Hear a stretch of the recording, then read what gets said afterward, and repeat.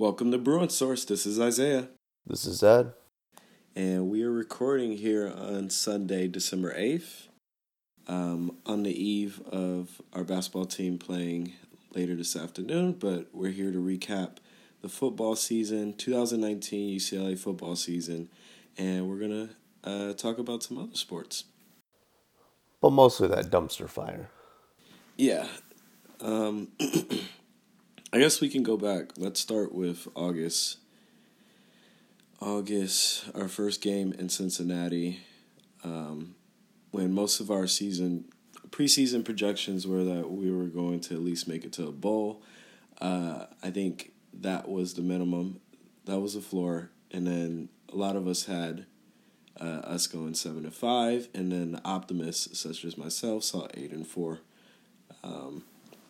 But Cincinnati quickly put that to rest. Obviously a great team. They lost yesterday in the championship, but they were pretty close to winning their own conference championship. But yeah, I guess we can just do a quick brief over that game. I mean, it was frankly a disaster. It showed us very early on a lot of issues that were pretty endemic with this team throughout the season. Bad defense, phantom fumbles, the whole lot. Yeah, it was interesting because a lot of us told ourselves, I think most of us were like, I hope, it's a long season. It's okay. We still have 11 games left. But they were habits that just kept showing up throughout the season.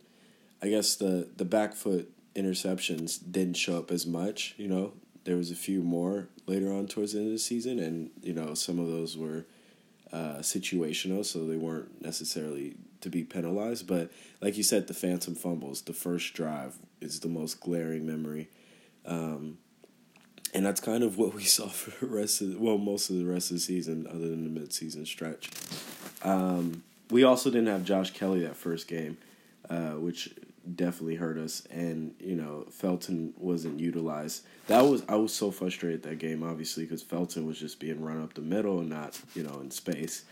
We didn't have KLS back on defense in terms of helping a little bit with the pass rush, even though he's kind of been hot and cold throughout the year, and the light never really turned on consistently.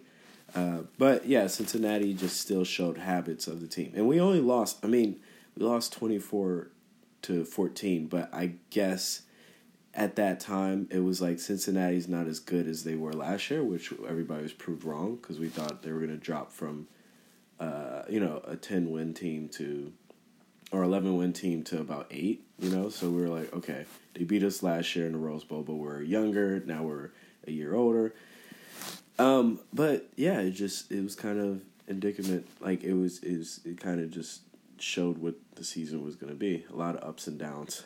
It was definitely a strong indicator of how that season was going to be, and I think a lot of people chose to ignore it, and that's fair. First game of the season, and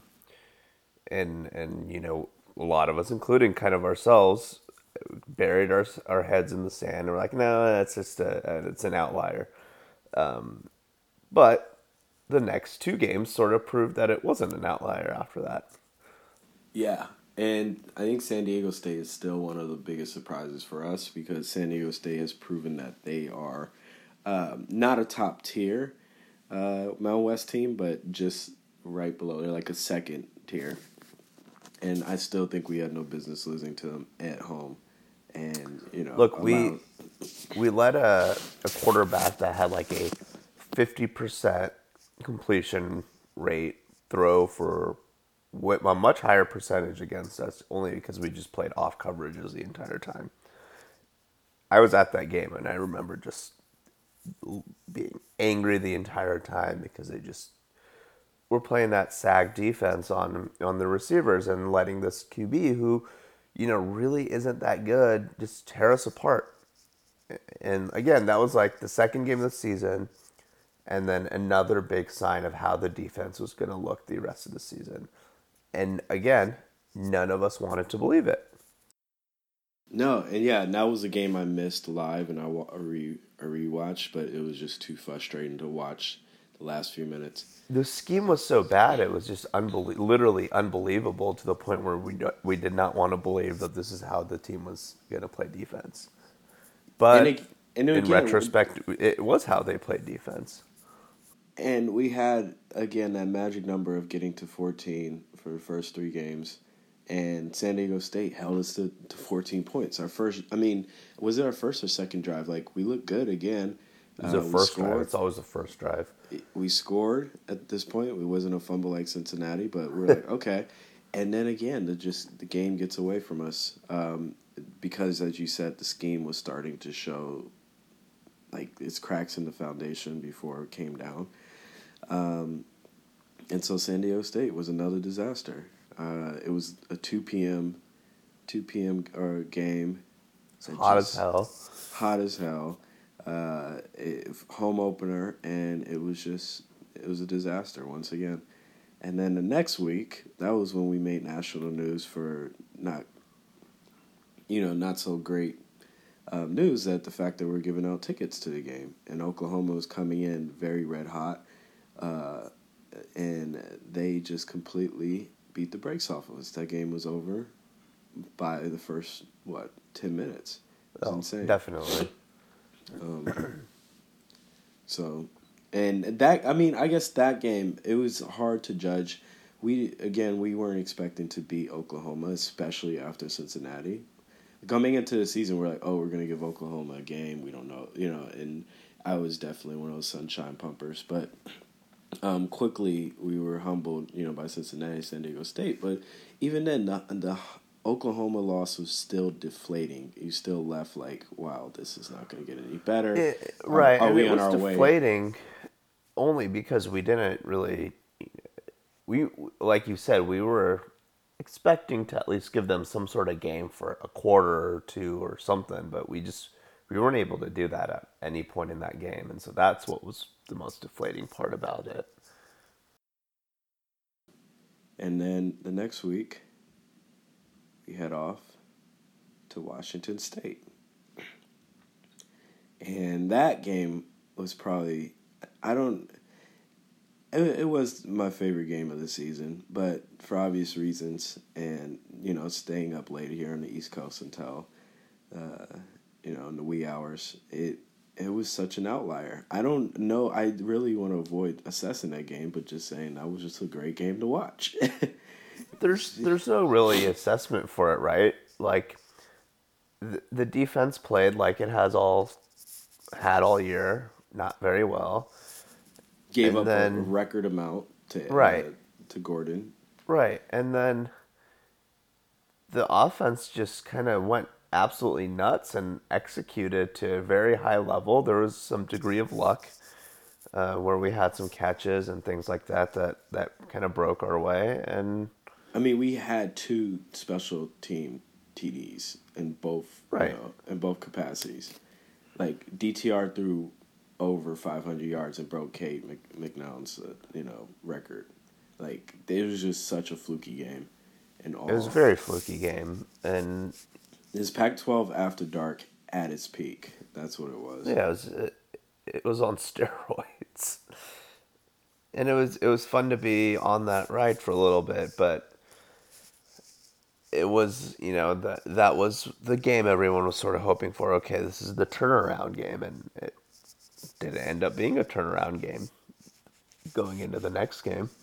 Yeah, then we went down to the desert against Tucson, against the backup QB, and shit the bed. Shit the bed again. They just got the short passes. Our scheme was bad. We didn't play Felton after you just had one of the most electric performances of the year so far at that point, and we also had two bad spots by the refs. One which should have been a turnover, and then next thing you know, it led to a TD for Arizona, their go-ahead TD. But it was just one of those games. It just didn't work out our way, but we also didn't put ourselves in positions to win. Yeah, the refereeing was terrible in that game, but I do still maintain that we should never have been in a position to let the referees decide that. We were in the first half of the game at a point where we could have been up like 21-7 and we could just never break through to get to score those points. And so that's what was the most frustrating part about it. Like, it should never have been down to a field goal in the dying seconds, or the refs, making a few bad calls that changed the complexion of the game. Like, we should have had that game controlled. We had every opportunity to have it controlled, and we just could not capitalize on any of those chances. And so that's on the team and on the coaches to not be able to take advantage of that. Yeah, I agree. And then after that, we had Oregon State come to the Rose Bowl and beat us 48-31 in convincing fashion. There was no doubts about it, and that was my most frustrating Chip Kelly called game of his era. I know he had Austin Burden, the backup QB, but just again him going forward on fourth and 4th and 4 in the first quarter in your own territory. It's like, most of us are always a go for it, go for it and fourth. If you're in the enemy's territory, but first quarter. Anyways, it was just it was mind boggling. Some of the calls that put us in positions again. Poorly coached game on both sides. Jake Luton had the game of his life again, and just continued the trend. And to give Oregon State credit, they were a lot better than anyone predicted. But again, that's not a team that we should be losing to. No, not at all. And I mean, yeah, Oregon State has talent. They have Isaiah Hodgins, who just declared, and he tore us up. And so, not to say that, but to come into our home, into the Rose Bowl, Oregon State still wasn't a bowl team. And that's not indicative of, the kind of fight they can put up. They also beat some pretty decent teams, or teams at our level. But it's just, again, with the trend of everything that was happening, now we're, 1-4 at this point. And it's, I would say that, aside from, maybe last week losing to Cal and SC just naturally because those are our rivals, but that was the lowest point for me in my UCLA fandom, which goes back to 2009. It wasn't San Diego State. San Diego State, we still had some games coming, and I was just like, what the hell is happening? And the whole preseason talk, which was just silly. But Oregon State was just, it was, we're 1-4. We're not 0-2. We're like, okay. We lost Oregon State during the Brett Hundley first year or two, so. But that team was good. It was coached by Riley. They had Mannion and Brandon Cooks. Did we lose we lost at the Rose Bowl in 2012. That's what it was at the Rose Bowl. Didn't we go up to Corvallis and lose to them too? Yeah, possibly. I remember the Rose Bowl game very well because I was there. It was our senior year, and there was a play where Mannion threw like a slant pattern with Cooks, and Cooks took it all the way. You're right. And for some reason, that's seared into my memory. I remember that, and I think Sheldon Price was guarding him, wasn't guarding him. But yeah, one of those clowns. Yeah, our old DBs. Anyways, so yeah, that Oregon State has beat us. They've beaten us, and but it just at this point, that was a game also where if you're 1-4 compared to 2-3. Like the chances of you making a bowl game, that's the game that stuck us to be like, there's a good chance we won't make a bowl unless we do something miraculous. And then we sort of did do almost something miraculous, or it looked like it was going to be miraculous. Yeah, then we had a bye week, and then we played on a Thursday in October, in middle of October, in Stanford. Again, expecting a loss just because, but then news comes out that now we're down to the third QB, and we're playing, and he's playing his first game, The O line is very injured, and guess what? Our scheme has some balls. Our DC decides that he wants to coach just like other defensive coordinators just scheme us. And we blitz, it works. The pass rush works. We press, it works. Everything works, and we beat Stanford for the first time since 2008. And everybody, I don't know how you felt. I was happy to beat Stanford, but it still felt weird in the fashion that we did it. I don't care how about the fashion. I'm just glad we got that, losing streak over. And I was ready to knock it out, but I was just like, there was just something, again, off about this one. And I'm not, again, it was like, this is the team. I mean, I know it was a conversation going around, but I felt that, like, this is the team to beat Stanford or beat this Stanford team. It just felt. It was a little ironic, yeah. Yeah. I get that. But thing. Again, it's like that. I was ecstatic that we beat them, but again, there was not a whole lot to glean from that, or it was hard to glean anything from that game because, they're playing a third string QB, a lot of backups, et cetera, et cetera. But I think the thing we sort of took from that game is like, hey, there's some defensive schematics that have changed. Is this a sign that we're going to be a little bit more aggressive? And maybe that is going to be a key to some future success on the field. And so that was kind of the biggest takeaway of that game. Not necessarily that we beat Stanford, but again, it proved to be true for only a couple of games, and then it went away. But we'll get to that. And then coming after that, then we had Arizona State, which most of us, they were favored in that game by, I believe, a touchdown. They're coming into the Rose Bowl. And guess what? We looked good. That was probably our best performance of the year in terms of a decent team we played. And that was... They were ranked at the time.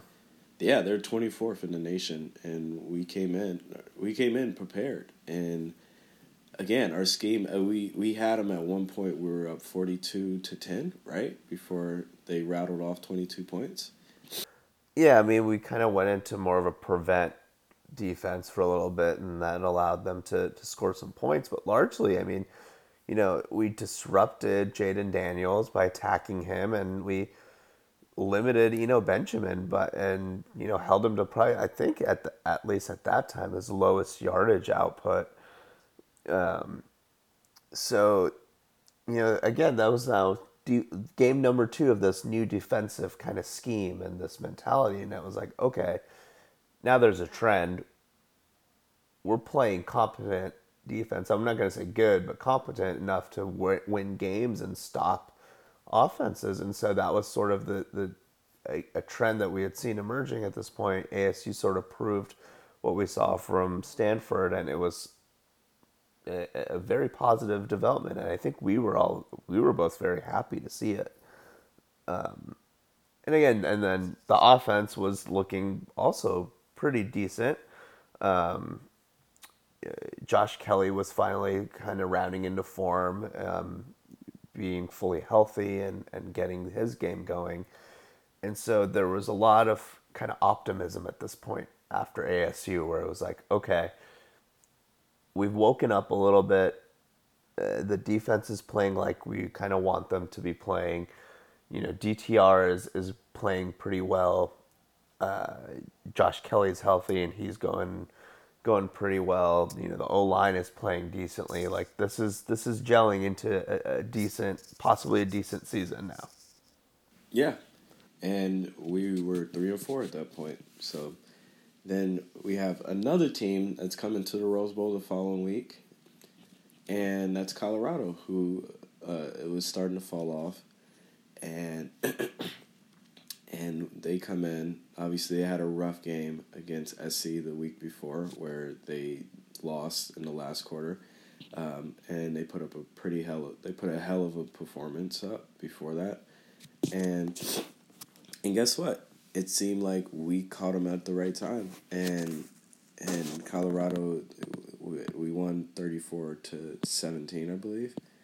And correct me if I'm wrong, but that game, like the first quarter, was just amazing. It was like, oh my gosh, wow, we might be like the most dangerous, you know, 3-4 team. yeah, or going on to 4-4. Like, this is amazing.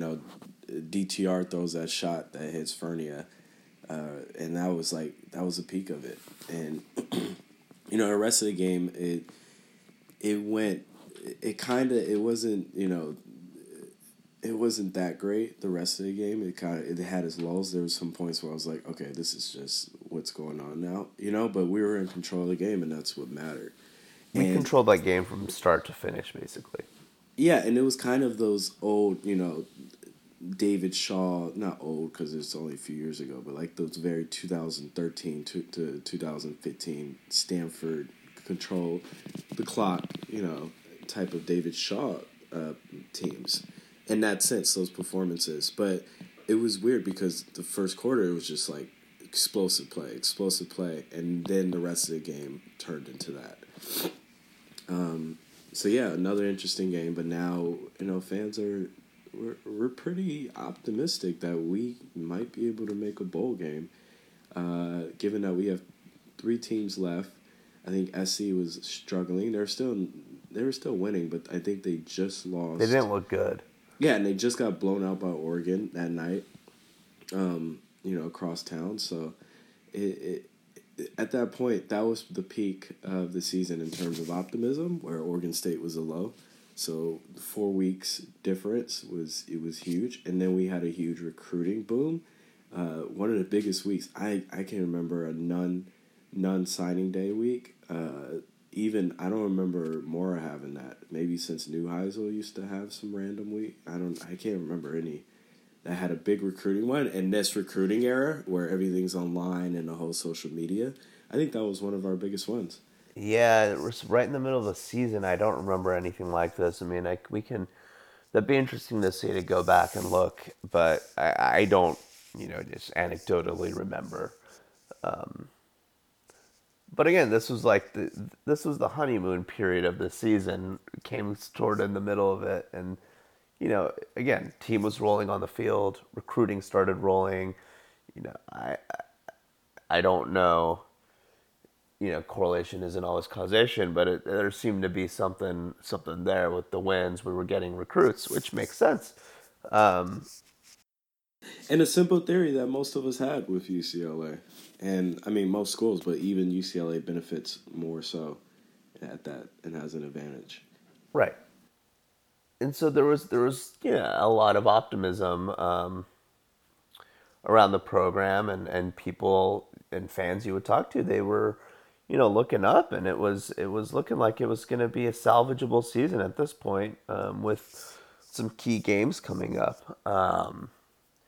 But as we know, the wheels sort of fell off after this. Yeah, so then we had a bye week, and we were like, oh, we're gonna give Utah a game. Utah's been dominant, but it's also they're playing. I mean, even the national media is running with it, but they're coming up and they're playing the hottest 4-4 team in the country. Actually, you know what? Were we 4-5 at that point?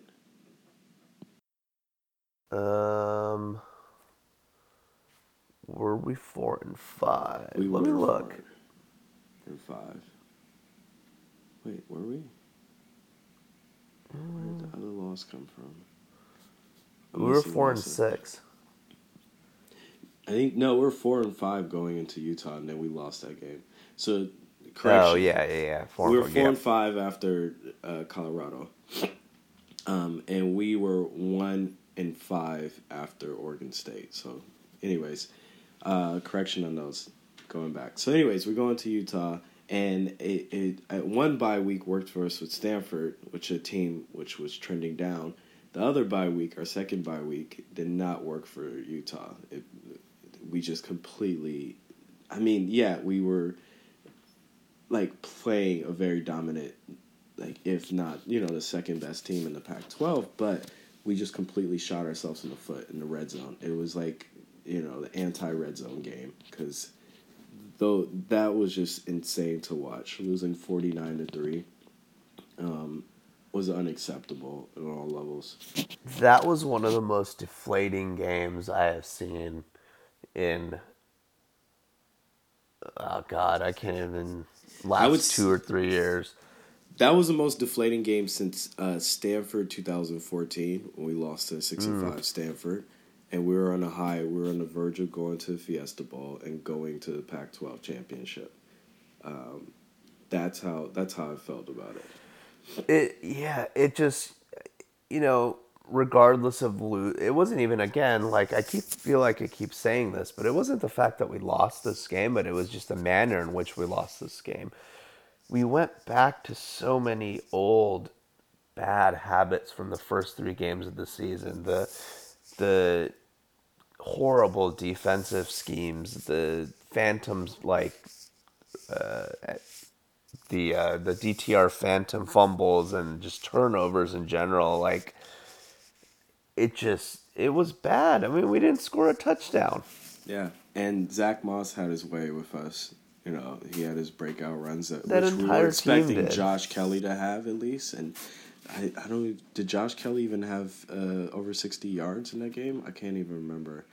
But it was No, I don't think he had, like, remember. He did not 54. have a great game, but he had some key plays, and he was churning along as much as he possibly could. But the defense of Utah keyed in on him smartly and made us throw, and we just couldn't get it done. Yeah. So that game put us back at where we thought we were after Oregon State. Set us back. And it was just a momentum killer, those momentum killer games. And it was pretty bad. Then the following week, we come up to head down to the Coliseum, where our 2-touchdown underdog against SC, who now at this point is ranked for the first time, I believe, of the season, actually. I think they'd been ranked before. Maybe after their first win, they were ranked before they lost to BYU. But, yeah, so they're back in the rankings, or they're in the rankings for the first time. We don't pay much attention to them. We try not to. But, yeah, that game, I don't know. I mean, it was, I really appreciate the fight we had in it. But, again, it was just Michael Pittman showed out. He had the storybook ending career game. Amon-Ra, he showed that he's going to be a force to be reckoned with. And I think the biggest thing, I didn't mention this in our recap of that game, what's his name? Tufunga? That guy is a terror. Like, I mean, when they got him from Oregon, when I was looking at his tape, I was like, this guy's just going to be a problem. But I'm actually, like, it's going to affect his play because he always seems to get dinged up because of how hard he plays. But if he makes it to the end of the season and we have to play him, I think he's one of the best defensive players besides Kayvon over the next 2 years. If he doesn't, I mean, over the next year at least, because he may declare for the draft. But he's legit, and he caused us so many issues, and we were still able to put up 35 points. But I mean, the kid's a terror. Like, that is a legit. I don't really like to praise USC players, but that one I can make an exception for. Yeah, like, sorry, I was gonna say in the soft Clay Helton era, like, he's an exception. He's a good player, but again, that defense isn't very good, and they did give up 35 points, or 35? Is that what it? Yeah, to our offense. And the crux of the loss of that game was our defense. Again, I can't blame our offense when they put up at least 35 points. Like, that's a winnable, like, point total. Like, if you score 35 points, you should have a good chance of winning a game. You shouldn't be losing by 17. Right, and instead the defense went on and allowed 50-plus points, let a true freshman quarterback, set the record in yards for their school in a single game. It's just mind-boggling, like, how bad the defense had regressed again to this point. Like, it just was so frustrating to watch because, you could see that this was a winnable game, especially in the first half. Like, we were right in it. Even in the second half, while we fell back behind a little bit, we climbed back into it, and all we needed was like one or two defensive stops, and we just could not get it done. And instead of getting stops on every third down, we would give up a touchdown on a third and long instead. And so that was just it was just such a, a symbol, I guess, of the entire season and of how the defense performed and really let this team down, I think, game after game. Yeah, I mean the body language of our DBs kind of spoke for it as well.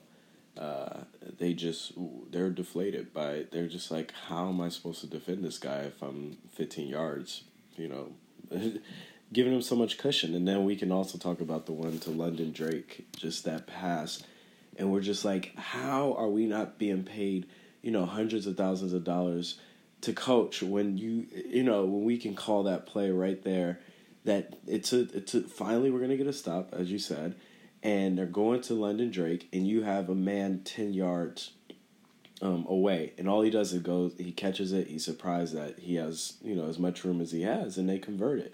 And so, I mean, props to our team for fighting for it, but it's just, again, it was just a poorly coached game, and it was especially the game we expected. At that point, it was inexcusable for Jerry Azzinaro to continue as our defensive coordinator. The rest of the season was already bad enough, but you lose to a rival in that sense, right? You're not prepared for a rival in that. You give up that many record, when you're giving up record amount, you have to go. Like, it's about pride at this point. You have an expiring contract, and that's when the Fire Azzinaro campaign really took force. Oh, it took force for me a long time before this, but you're right. It's the biggest game of the season that you have. You have everything to play for here. Not only is it, you're playing Southern Cal. This is your biggest rival. It has recruiting repercussions and just, repercussions for the fans. But you have bowl eligibility on the line here. Like, you win this game and you are alive to still go to a bowl, and you lose this and you're done. Your season's over. And that is the scheme that you put out there. Like, I get that their receivers are all good across the board. They're probably the most talented, receiver core in the Pac-12 and one of the most talented receiver cores in the entire country. I get it. That is hard to defend and hard to scheme for. But I think we all would have been having a different conversation if we had been playing a little bit more press and, trying to disrupt them and attacking the quarterback at all. We just didn't do any of that. And we had no recipe for success, or even like tried to look like we were trying to have a recipe for success, and instead just sagged off receivers again and didn't get to the quarterback, and it was just a mess. And at that point, I think after the game, we just felt like the season had ended. Obviously, we didn't have bowl eligibility. DTR, tweets out, like, I'm sorry. He tweets apology to Bruins Nation, Like, it just, at this point, we're like, oh, and this, like, we shouldn't, again, USC should be our last game of the season. And that has to do with, Notre Dame bullying the Pac-12 in our scheduling. But it really... It shows obligatory fuck Larry Scott. Yeah, and it shows that we really need to change that, because the rest of the season, I guess, if we had bowl, or we're in a chance, if we win that game, then Cal would mean something, but it didn't, and it became like when it gets to a point where you're like, oh, let's win this for the seniors. That's how you had a bad season. Like, if that's the only thing you're rooting for, the team, in that sense of like we want them, because at that point we were just it felt like, all right, let's move on to the next season. They were meeting with Chip Kelly over the week about his changes, for the next season, and Cal came out again. It was just the same thing. We came out strong. We went up a touchdown. We all knew how it was going to play out. It played out that way, and Cal beat us. And we had a 2-game win streak against them, and now Cal got their win, and so The only good thing that came out of that game was Josh Kelly got 1,000 yards. yeah, and he hit it in spectacular fashion with a Right, leap on like a over 20-yard defender. run. Yeah, and a very great leap. Yeah, I mean, there's not a ton to say about the Cal game. I feel like, again, it's everything we've discussed also applies to the Cal game with the added, kind of morosity of the affair where we just didn't have anything to play for besides the guys leaving. And, you feel for those guys if you listen to, Josh Woods and Josh Kelly press conference after the game, like you could see that these guys have so much more pride and just wanted to win so much more. And it's sad to see these guys go because Woods, put out his all during his 4 or 5 years here, with all the injuries and everything, and he's a guy that you kind of root for and you want him to succeed. And same thing with Josh Kelly. Everyone knows his story from being a walk-on to transfer from UC Davis to being the star running back, and possibly could have been one of the best running backs in the country had we been competent all season. But just when he says like the only thing I wish for more that I did at UCLA while my time here was win more is just like heartbreaking to me because had these kids been put in the correct positions during their 10 years here, they would have been able to win more because they have the talent, they have the heart, they have the work ethic. They just did not have the coaches to be able to put them in a scheme and in positions to win. And so it's just frustrating for me as a fan, but I can't imagine how frustrating it is for these kids. And I think that goes on to speak about the character of the group of student athletes that we had, the young men. They had so much high character throughout the past couple of years. A lot of them didn't transfer, just to say, like, I'm quitting, the UCLA program. If anybody left, they had already graduated and they needed to hit a new offense. They weren't recruited by Kelly. And it was only this season where I guess, like this offseason, that we may now see some transfers that were recruited by Kelly. But even then, the guys who are leaders on the team have stuck around, and that's great to see. I think Josh Kelly just getting, again, getting back-to-back seasons of 1,000 yards and doing his part, especially he has like the greatest story, which, we all love, and to see that is, it's an accomplishment in itself. And I think, one day, God willing, and I think we all expected to get there, when UCLA is winning, we can look back at Josh Kelly, at Josh Woods, at Chris Barnes, these talents, and not even in the sense of like extraordinary talents, but just guys with hearts and that played during one of the worst times at UCLA and building a foundation and a culture that hopefully lasts. That's the optimism there, is them, sacrificing that, in the sense of not getting the losses they have. They're not sacrificing much because they're still having a great education and UCLA experience. But for those kids who come later, and if they win, they really have to look back at those group of men. Kind of in the sense of like, I'm not to take this here, but like in the sense of, these guys who sacrifice themselves for battle, and they didn't come out to see, reap the awards that come out from it. And I'm not trying to think of these kids of like, losing their lives, but they just didn't get to experience, winning a bowl game, at least in the 4 years that they're there.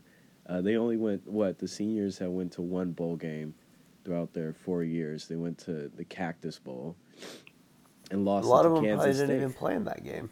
Yeah, and so we expect our at the bare minimum our student athletes to get that experience, and it's unfortunate that they didn't get that because of the schematic issues that the incompetence that happen at a high level above them, and they were just outstanding. The character of the team, they didn't break down. Yeah, I you mean, didn't hear a lot about, you know, people fighting or, the locker room kind of falling apart or any of that kind of drama that you sometimes hear with, sports teams falling apart and losing a lot. And you didn't hear a lot of, I blame this person or the blame game didn't come out ever. Even, through even on like football on the fan boards, like you didn't ever really see, anonymous sources is telling me that, Josh Woods is fed up and there was a fight in the locker room between him and, XYZ other player. Like there was none of that. So it was either very well covered up if it did happen, or like our guys kept it together. And I'm willing to bet that our guys kept it together and, held up their heads and just kept working. And yeah, it is a testament to their character. yeah, the camaraderie was all time high for. I think we're But that probably just one of the makes best it worse. camaraderies in the nation for a 4-8 team. Yeah. yeah, It and for just a it just bonus makes team. it worse that when you know that these guys are good kids, like who worked hard and played their hearts out, and we couldn't get them to that point. Our coaches couldn't get to the point where they were winning and going to bowl games and kind of reaping the successes of that hard work on the field for us, and that's what sucks. And just to highlight a few people who had like great seasons. First is Devin Asiasi. I mean, he picked up right where Caleb left off. He had 4 TDs. He had 4 TDs. He had over 640 yards. He was who I thought he was going to be, and I hope he returns. I know he has one more year of eligibility, and he can look at his prospects of being drafted, but hopefully he sticks around.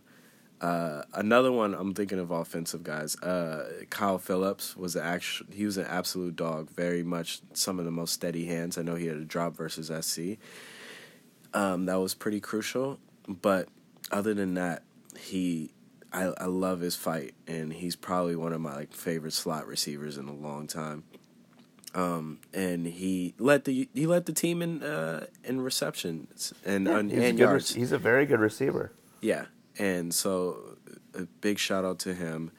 I mean, Josh Kelly, obviously, and I don't know who else stuck out for you. I have a few others, but Josh Woods, just the leadership he provided all season, coming back from so many injuries, and being able to be out there his last season, I think it's is very commendable. Chris Barnes stood out this season. He had a lot of flashy plays, and I think largely just played really well, especially through the second half of the season. Despite the defense not being very good, he did play well at that linebacker position. Felton felt in the for. Oh, I guess he's not. Is he? He's not a senior. he's a junior. He's Yeah. yeah. So I won't mention him right now, but Boss Tagaloa. I thought I think Boss can get a struggled a shout bit, out. Like, but himself. He just seems he's held the unit together. yeah, He had a few moments of struggling, but he seemed like a very much a leader on that front for the absolute the unit, the offensive line unit. So I did think we do love Boss and just everything he's meant to the team, but his best performance was definitely last year. yeah, and I think he still played well enough this year to be a solid O lineman. But But yeah, I get your point. Sean Ryan, I mean, I remember when he had his first flag against Cincinnati, but he turned out to play really well, and he's going to come into his own. He came into his own, and I'm excited for him. Right, and he's a freshman, so. I mean, yeah, I guess let's talk about this now. Like going forward, now that we're kind of done with this season. Obviously, no bowl game, no practicing, none of that. What changes do you want to see? What changes do you expect to see going into the off season now? There's the obvious one. So the obvious one, let's knock it out. Is Jerry needs to step down. I don't care where he is on the staff elsewhere, but he shouldn't have play calling abilities for our defense. He needs to be reassigned or removed. I want from him the gone. staff. Period. So, I think that is the case. I also think we need to get rid of Don Pelham, or reassign him. Those are the two glaring ones.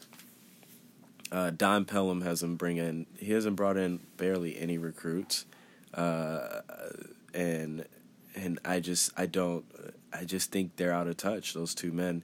What does Don Pelham exactly do for our team? It's a mystery in itself. It just seems like these guys are just checking in. Hey, we're with you in Oregon. We're gonna ride with you at UCLA. Let's do it. So and that's what is worrying to me right now is Chip has not made any moves, especially when there's such glaringly obvious moves to make. With like the first one again being Ozunaro, like when you have one of the most underperforming defenses in the country, and the guy responsible for that is not making those changes that need to address those issues. That is the definition of a underperforming like employee. Like this person is not doing his job, and that is if you're not doing your job, you get fired in any other job. And the fact that Chip is, reportedly not taking well to him, to the administration telling him, hey, this guy needs to go, he is underperforming, is very scary to me. And indicative of the fact that, like, maybe Chip Kelly cannot actually run a program and is better suited as a offensive coordinator or something like that. Because, being a head coach, that is a big part of the job, is being able to make these tough decisions on personnel. Do I have the right coordinators to put my team in positions to succeed? Do I have the right players? These are all things that he is in charge of and is responsible for addressing when needed to be. And so, if the defensive coordinator isn't performing up to par, he needs to make changes. And now it's 2 years of the same thing. It's not like it seems like it's getting any better. Like, it is such a boneheaded thing to not fire him at this point, and it is very worrying to me of kind of the overall trajectory of the Chip Kelly era right now. I think with Chip tries to stand out in the sense of, and I have no evidence of this, this is just observation of, Chip was fired after one season with the Niners, and I think he understands what it's like to be on the other end and before showing, results. And in that sense, I think Chip in his mind is giving these guys, one more year, right? And I don't agree with it at all, but this is what I'm thinking. He says, like, I'm going to give Jerry one more year to make adjustments. He could have done that during the season. But he does this thing where he's like, he needs time. Like, this is a guy that I know gets it. And he feels like he's giving up on this guy. And it's kind of like giving up on himself that, that he didn't make the right decision. And I think Chip does have this kind of hubris of just like, it's so frustrating, but he thinks he's hard at telling himself that he's wrong, and it takes sometimes 4-8, 3-9 seasons for him to, cry at a banquet and give a heartfelt message that he realizes now, so and it should never get to that. You say that, but then, last year he kind of cleaned house on the recruiting end. after the recruiting team that he had put together originally really didn't perform up to par. And so it just so seems so strange that he's not willing to budge on this, and when it's so clear that this is the biggest factor kind of holding this team back. I don't understand it. Like, it's so frustrating. Yeah. No, it really is. So okay, So so I we yeah, sorry. go ahead. So going back, yeah, those are two. Or what about in terms of personnel? What else do you think? I mean, player wise, so we need to recruit. I would still argue more O linemen. We lose some key pieces, mostly in Boss this off season. So, we only have what, like 3 or 4 commits on the O line. Like, I would have liked to have seen like 5 to 6. And so I still do think that needs to be addressed.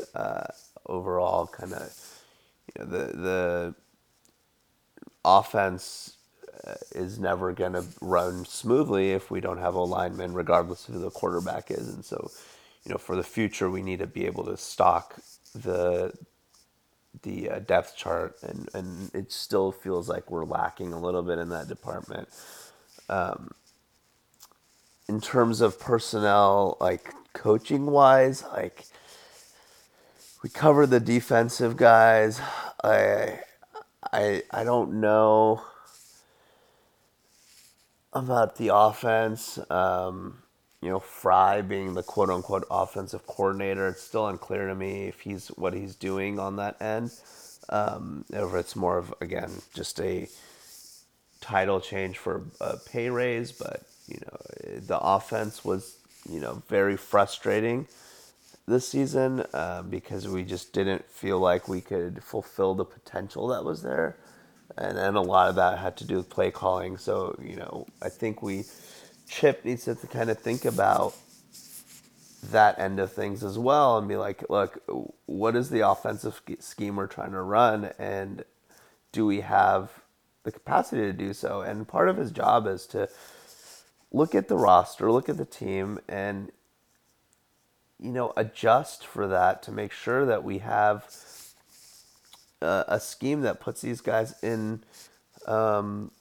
I keep saying this, but positions to succeed, and it feels like he's so stubborn in terms of the scheme that he's put together, regardless of, maybe he doesn't have a quarterback that is well suited for this scheme, and DTR is more suited for a little bit more of a spread and running QB scheme, but he's not doing that, and that's what's frustrating. And I feel like I've made this comparison a lot of times on the show now, and it's also because I'm a Ravens fan. But you look at the Ravens from last year and this year in the NFL, and you have this quarterback who's, I'm not comparing, Lamar Jackson to anybody on our team. Like, Lamar Jackson very well could be a generational talent with like trajectory he's on. But what that team did this past off season was, they looked at the personnel that they had and looked at the schemes that they had last season and said, look, while we tried to run those schemes, they were not successful because this is the personnel group we have, and we need to tailor the offense to fit these guys so they can succeed. And that's what they've done. And look at how damn good they've been, because they've been, woke up and realized that. And I think Chip needs to do the same thing. He needs to look at who he has as players, whether it's DTR or, next year Casimir Allen and, Kyle Phillips and Coda and all of these other players that on the offense, and be like, okay, we're not trying to do a power run scheme for the entire season. Like, maybe we need to go back to a tempo and spread it out again. Like, maybe this is what we're more suited for. But I don't think he's too prideful to do that. And I think that is a problem. And so I would like to see that happen, as kind of, come to terms with what he has to work with and actually tailor an offense around that. But I don't have a lot of confidence in whether he will do that or not. So I agree with that completely. This is what I think is going to happen if I made a prediction. Knowing Chip, he's going to reassign Azanero after signing day, right? After recruits have signed. And I think he may, I know this has just been speculation throughout the season, but I think he's going to have Rhodes do the play calling. Like, I wouldn't even be surprised if he doesn't bring anybody else in. And he'll just make that adjustment. And But then, does Rhodes have the capacity to do that? I legitimately don't know. and and then I think he'll reassign Azanero to, I don't know, analyst or something, and have I'm the Rhodes. water boy. Yeah, yeah, and eventually Azanero will go and find another position somewhere else. I don't know who's going to hire him with that resume, but Nobody. yeah. I don't think Chip's going to go out and grab somebody. Like, I would love it if he went and, grabbed a big name like Jim Levitt or, one of those guys. Jim Levitt would be like the dream. Yeah, but it just don't see Chip doing that. And, Charlie Strong's name's come up, but he doesn't have West Coast ties. He's definitely going to go to, like, Ole Miss or Florida State, one of those two. And so that's how I expect it to happen. I don't expect big swift changes. I think Chip is giving it 3 years, and that's because of the conversation that he had with Aikman and Wasserman that say, like, I need 3 to 4 years. I think they said 4 years to right this ship. And to him, this is just the the ups and the downs. And I think unless we have players. Unfortunately, fortunately we do, unfortunately we don't, but we don't have players we have high character players, so I don't think he's dealing with the pressures internally from the kids that he would elsewhere, and for him it gives him, time to move around and manage the team the way he wants to.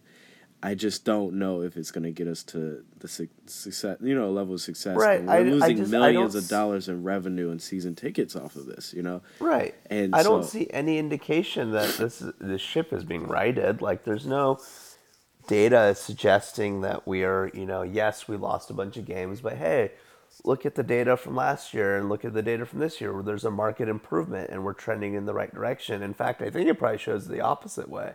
Well, they're selling that 3-game win streak as like the preview of this team can win, and I think that is what the team, the coaches are out doing right now. Like, look, our team's young. We have, the stupid stat of 100 million freshmen. It's so stupid, but our team's young, and we're going to get there. And it's just that kind of.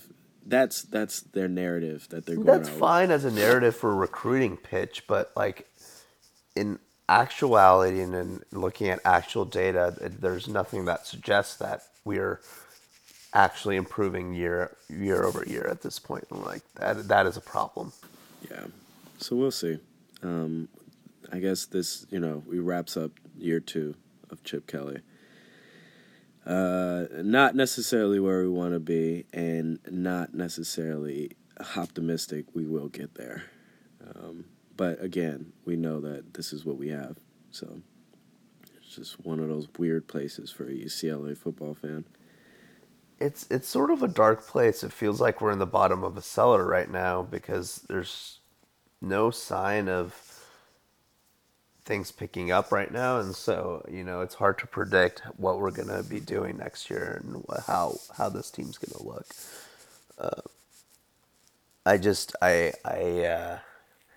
I'm not feeling very optimistic, I guess, going into this off season.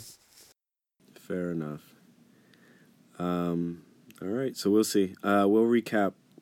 We'll recap the the signing day, December signing day. But after that, I guess we'll talk football later in February. Yeah, I need a break from football. Yeah, I think we all do. All of us Bruin fans. So on to basketball. Basketball, I think since the last time we recorded, they played Michigan State. Well, first they played BYU. That was a disaster. Won't talk too much about that. And then they beat up on a little small school, D2 school. I don't even remember the name. Chaminade. Yeah, I mean I They remember play that. in that Just, tournament every year. Yeah, yeah, and they're there. And it's the then local Maui team. the local Maui, and then we played Michigan State, which actually, I mean, we hung with them for the first half. And then, Michigan State finally, woke up, and they put the beats on us, as a team should. And I think it was because Izzo wore a Hawaiian shirt and Mick didn't. But, I don't want to criticize Mick too much. But when I saw that, I was like, oh, man, Mick, you're breaking tradition. You got to wear the Hawaiian shirt. Mick, your first mistake. Yeah. No, you're right. We did hang with them for most of that game. I wasn't, terribly upset that we lost. I think everyone had sort of chalked that up to a loss. But we frustrated their defense, their offense for a while. We played pretty good defense, and we put up a good fight until the last maybe 10 minutes or so where they really broke away. But we were only down 2 at the half. We actually even led parts of it, so it was I think kind of in a loss a positive building block for this team. But again, you mentioned the loss to BYU, and this was an expected loss, but it's we've talked about this before. It's not going to be a straight linear progress, and so we're going to see these bumps on the road early on. You can tell that this team is still struggling sometimes to put in the defensive effort and the defensive schemes that Mick kind of requires of them to play, because they've never been asked to play that before in the last several years they've been here. So that's obviously a learning curve for a lot of these guys, and probably some of them are never gonna achieve it, and that's fine. But we played San Jose State last weekend, and they're probably one of the worst teams on our schedule. However, Jaime Jaquez kind of had a big breakout game, and He did. he's been a guy we've all been sort of calling for to get more PT. Yeah, I mean, and funny enough, he was an Alfred recruit, like, that could have, went elsewhere when Cronin was hired, but he stuck around, and he's looked great. Yeah, he's looking like the guy that our offense can kind of rely on when we need buckets. He's also playing pretty good defense right now. High energy fella. Yeah, definitely a lot of energy, and so he is a very he is definitely somebody as a true freshman we can build around, and he's going to be a very good player, especially in the coming years. And he's already emerging to be a good player right now. And so that's super encouraging to see a guy like that kind of respond to Mick and get more PT with his play the way he has been. And just good things have been happening every time he's on the court. We need more Jaquez, less Prince Ali, in my opinion. I agree. I think we're over Prince. Prince has overstayed his welcome. And yeah, I don't want to bash on the kid too much, but we're over it. We just need his minutes to diminish and start to get the younger guys. Because we saw it with Singleton last year. I think we saw a similar, like, we felt the same way about Singleton last year that we feel about Jaquez so far. And we're hoping, it'll be good if we have 2 of them that just high energy, very solid, very reliable, shooters and just scorers. And then also just giving an effort on the end, as Singleton gets healthy, of course. But, we have a game coming up today against Denver, which would be another tune-up. 19-point favorite, so that one should be taken care of pretty early. And hopefully. Then we have Notre Dame, which is our true road game. True road game, and our, and then we have UNC after. But I guess I was gonna say our last game before conference play, but we have a few more games. The Notre Dame would be an interesting test. I think that would be fun to watch to see if see where we are, because I think that team we have more talent than them, but obviously they have more experience. So it'll be a good test compared to playing a Michigan State, Right, and it's going to be their first true road game too. So I don't know how they're going to respond to that, but hopefully they respond to it well, and we'll see how it goes. I am excited for that. I think it'll be a fun game. So basketball, that season's going, and what else? What other sports? Women's basketball still rolling. Still rolling. They just beat yesterday CSUN, I believe. They blew out CSUN. Well, they didn't blow them out, but they're staying steady. The girls' soccer lost.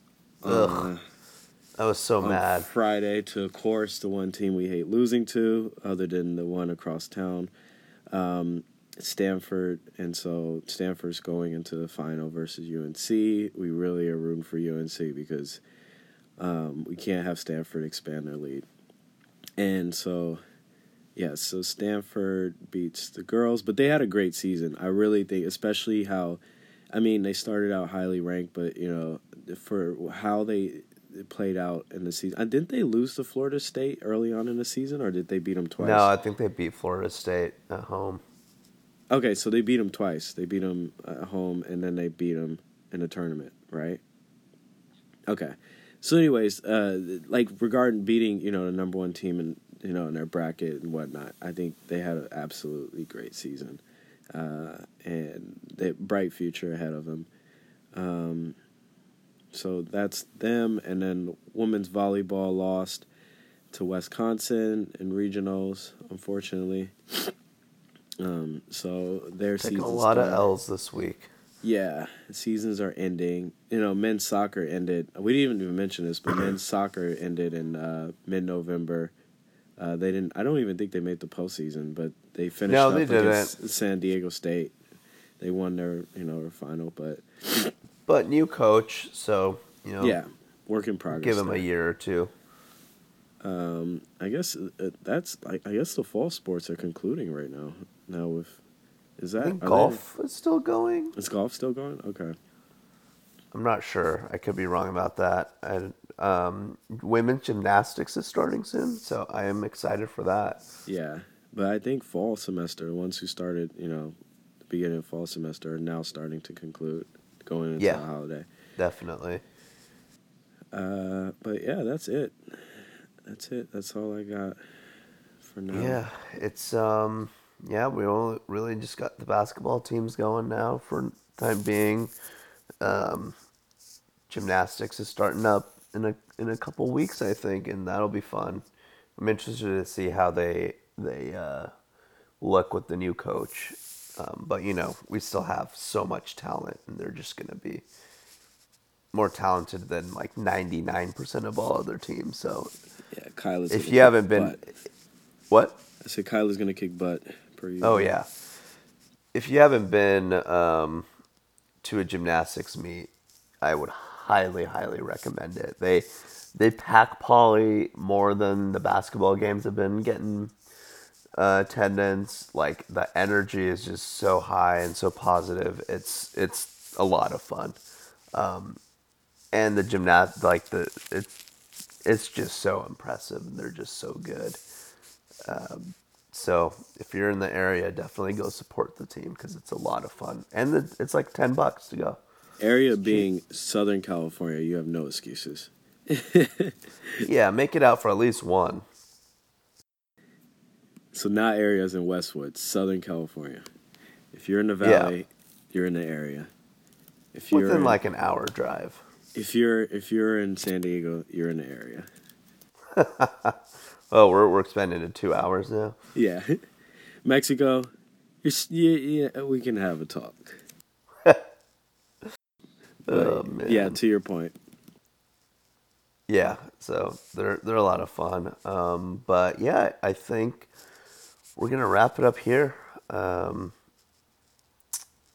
We'll be back later on with some basketball stuff, and and go from there. All right, that's it for me. The game starts today, but by the time you hear this, I think the game will be over. But look out for men's basketball next Saturday, 3 p.m. I believe it's on NBC. And ABC. Is it on ABC? Okay. The girls play Georgia, I think, this week as well. I don't know when, but girls basketball. So look out for that as well. We have some good games coming up in the next week, so stay in tune. Hopefully some wins. We will take those because we need them badly. And with that, we are going to sign off. All right. Go Bruins. And follow us at Bruin Source. Go Bruins. Twitter, all the channels. All right. Go Bruins. Go Bruins.